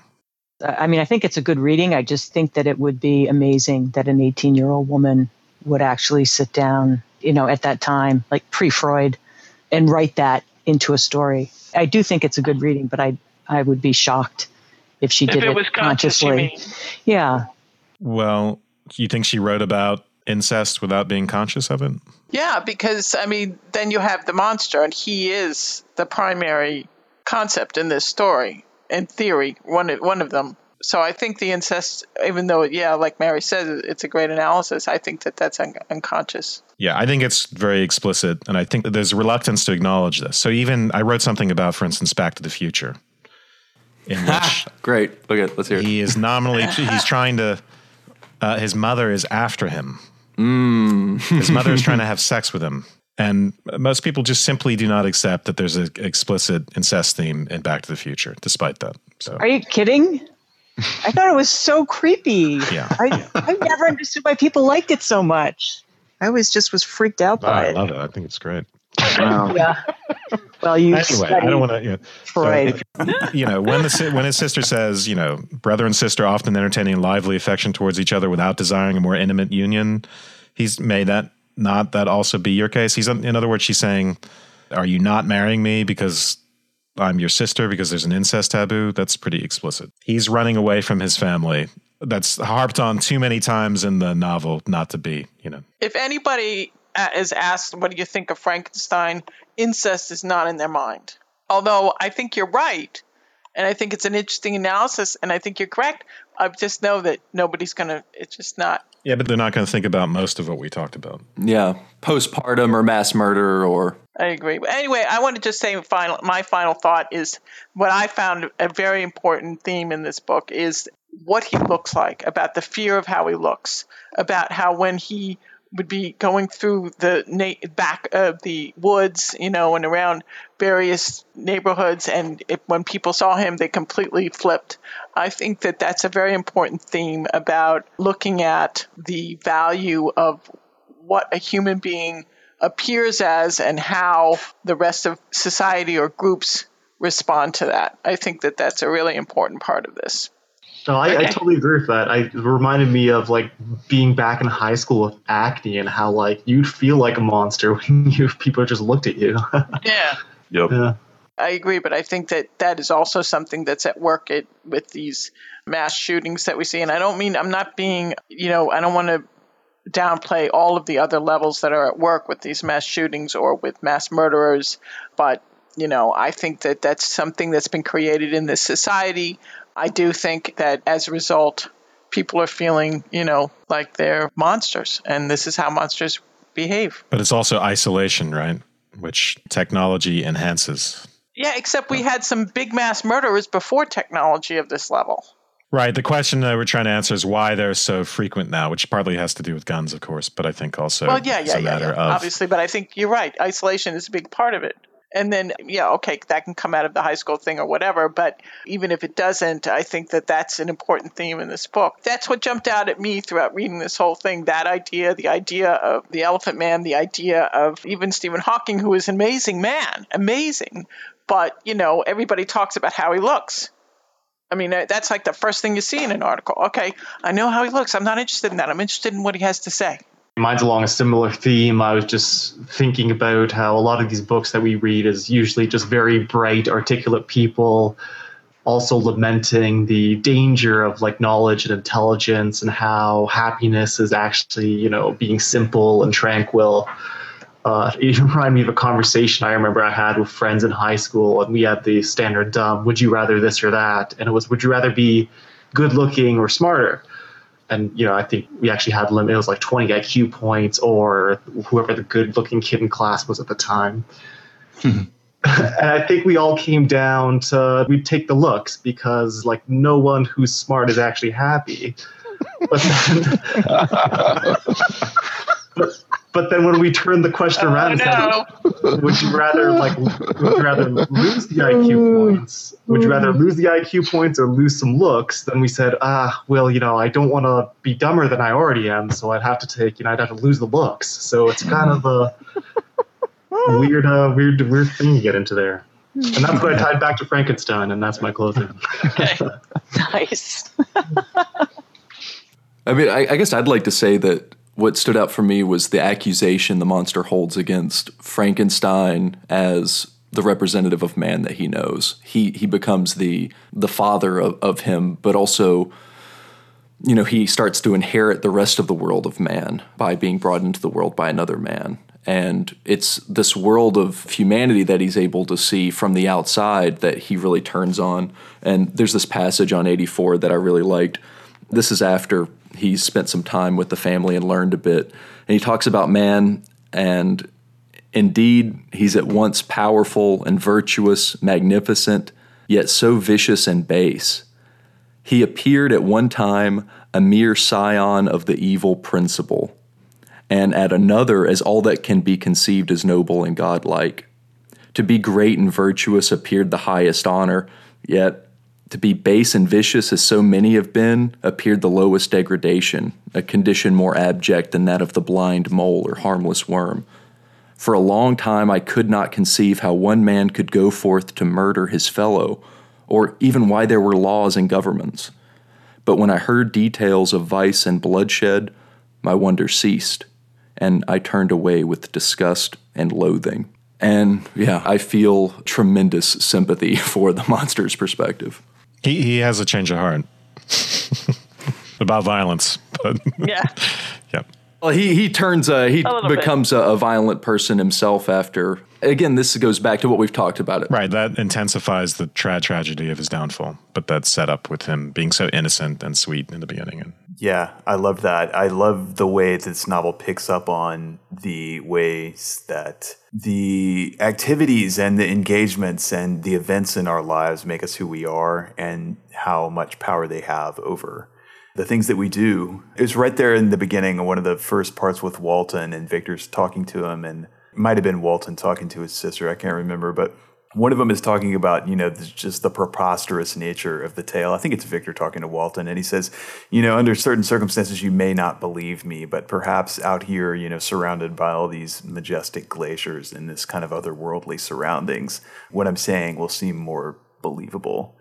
And I just love that right there because it just encapsulates the ways that our surroundings influence just the ways that we think and, what is acceptable and what isn't. And it's just wonderful. And all the things that you guys have said, I just found really interesting and apt as well. My closing pretty much was given at the beginning. I think it's relevant now to our current situation. I mean, lone gunmen are a problem. Obviously, that amplification of power without the ability to amp up our ethics and our sense of morality and empathy is a dilemma that seems like it's only intensifying. And, guns give you a lot of ability to wreak havoc and kill. And, but beyond that, we've got, individuals in garages and laboratories with power in genetics and programming and things that would put the destructive power of the Manhattan Project to shame, as the world becomes more and more networked. So I think that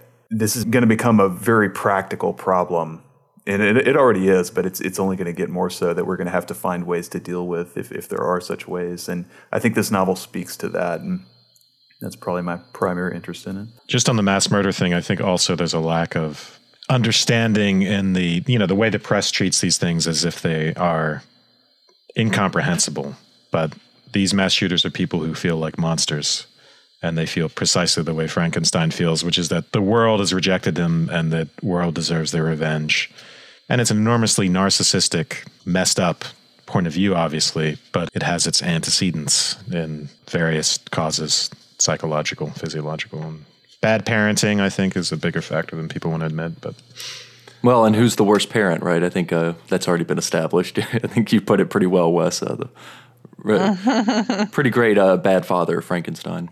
We didn't talk at all about government, and I got to say that I think that, Ronald Reagan, bad dad. Both the Georges, bad dad. Bill Clinton, bad dad. And as it's turning out, Obama, not the best dad. And talk about power culture itself is a bad dad. Yeah. Culture is not your friend. So Ronald Reagan and Frankenstein somehow mix what, Mary? You're talking about violence, about people with one gun, right? When does it not? How many people is it not okay? At what point? So one person goes out and shoots 20 people, and that's not okay. We go out and destroy a country, that's okay. It's just. Sorry, I'm not going to talk. I won't go into it, but I think that it's. It goes the all fact the that way the to the United top. States killed 19 Doctors Without Borders. Yeah, recently. Yeah. People, at the same time that there's a much less of a reaction to that than to the shooting in Oregon. Yeah, of course. And drones. I just trying to there was when I was out, I thought I was so smart going over to this park I used to live near to see the eclipse. And then apparently all the hipsters in town had found out about it. So like 300 people showed up on this hill and somebody flew a drone over the crowd. And I was enraged. I was just like, it came over me like fire. I just like, oh my God, if I had a gun, I'd shoot that thing. Yeah.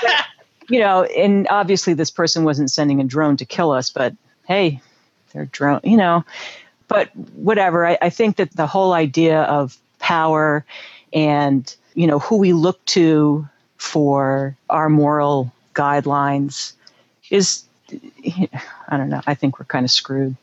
That's your reaction. That's your final remarks. No, my final remark is that we're monkeys with big brains. Okay. And it always strikes me when I read something that's so heart-wrenching like this, at how close we are to our base natures, how close, it doesn't take much to push us over the edge. Yeah. And, hey, a drone, I was feeling murderous. So I don't think that I'm that special a case with that kind of thing. I do go back to, we're not that far removed from monkeys yet. And it's hubris to think that we can take the kind of responsibility that we would need to take. That Victor Frankenstein took. Yeah. Or that, Oppenheimer took, anybody. He knows that. He knows that. Or he knew that. Yeah, I know. But still, there is hubris. So, yeah. But I loved it. I love remembering that we're monkeys. Yeah, as always. There's one more thing I'd like to add here, and it's a little bit of spiritualism that I think comes in. It's where Walton is talking to his sister in the letter after Frankenstein's gone, and he talks about, how much in pain he is, and then he just says this, yet he enjoys one comfort, the offspring of solitude and delirium. He believes that when in dreams he holds converse with his friends and derives from that communion consolation for his miseries, or excitements to his vengeance, that they are not the creations of his fancy, but the beings themselves who visit him from the regions of a remote world. This faith gives him a solemnity to his reveries that render them to me almost as imposing and interesting as truth. Wow. Bad idea. Also very nice writing. Yes. Well, I'd like to do something just a little bit different here at the end. We're going to be reading Cthulhu by H.P. Lovecraft coming up soon. But I wanted to just, for everybody, if you have any recommendations for another book, just here at the end. I have to say I wrote it in the thing, but Joy of Man's Desiring, which I haven't read in 20 years or something, it's so gorgeous. It's so beautiful if you have time and the inclination. It is well worth it. I'm reading The Handmaid's Tale by Margaret Atwood right now. It's really good. Yeah. I still want to read 100 Years of Solitude, which we briefly discussed. We will do that. It's one of my favorites. On the subject of isolation and science and all that, I'm reading Matthew Crawford's The World Beyond Your Head, and man, it's the best thing I've read in years. I highly recommend it. Huh. Cool. Are you reading any fiction, Wes? Goethe's Faust for my book club. Yeah. Oh, light reading, great. Well, it is. It does have a lot of rhyming.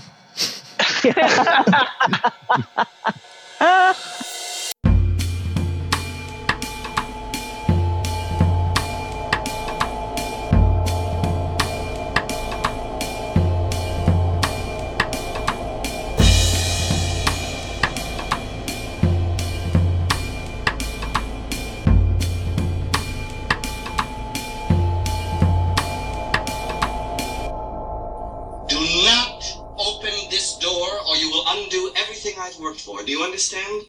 Yes, Doctor. Nice working with you. Let me out. Let me out of here. Get me the hell out of here. What's the matter with you people? I was joking!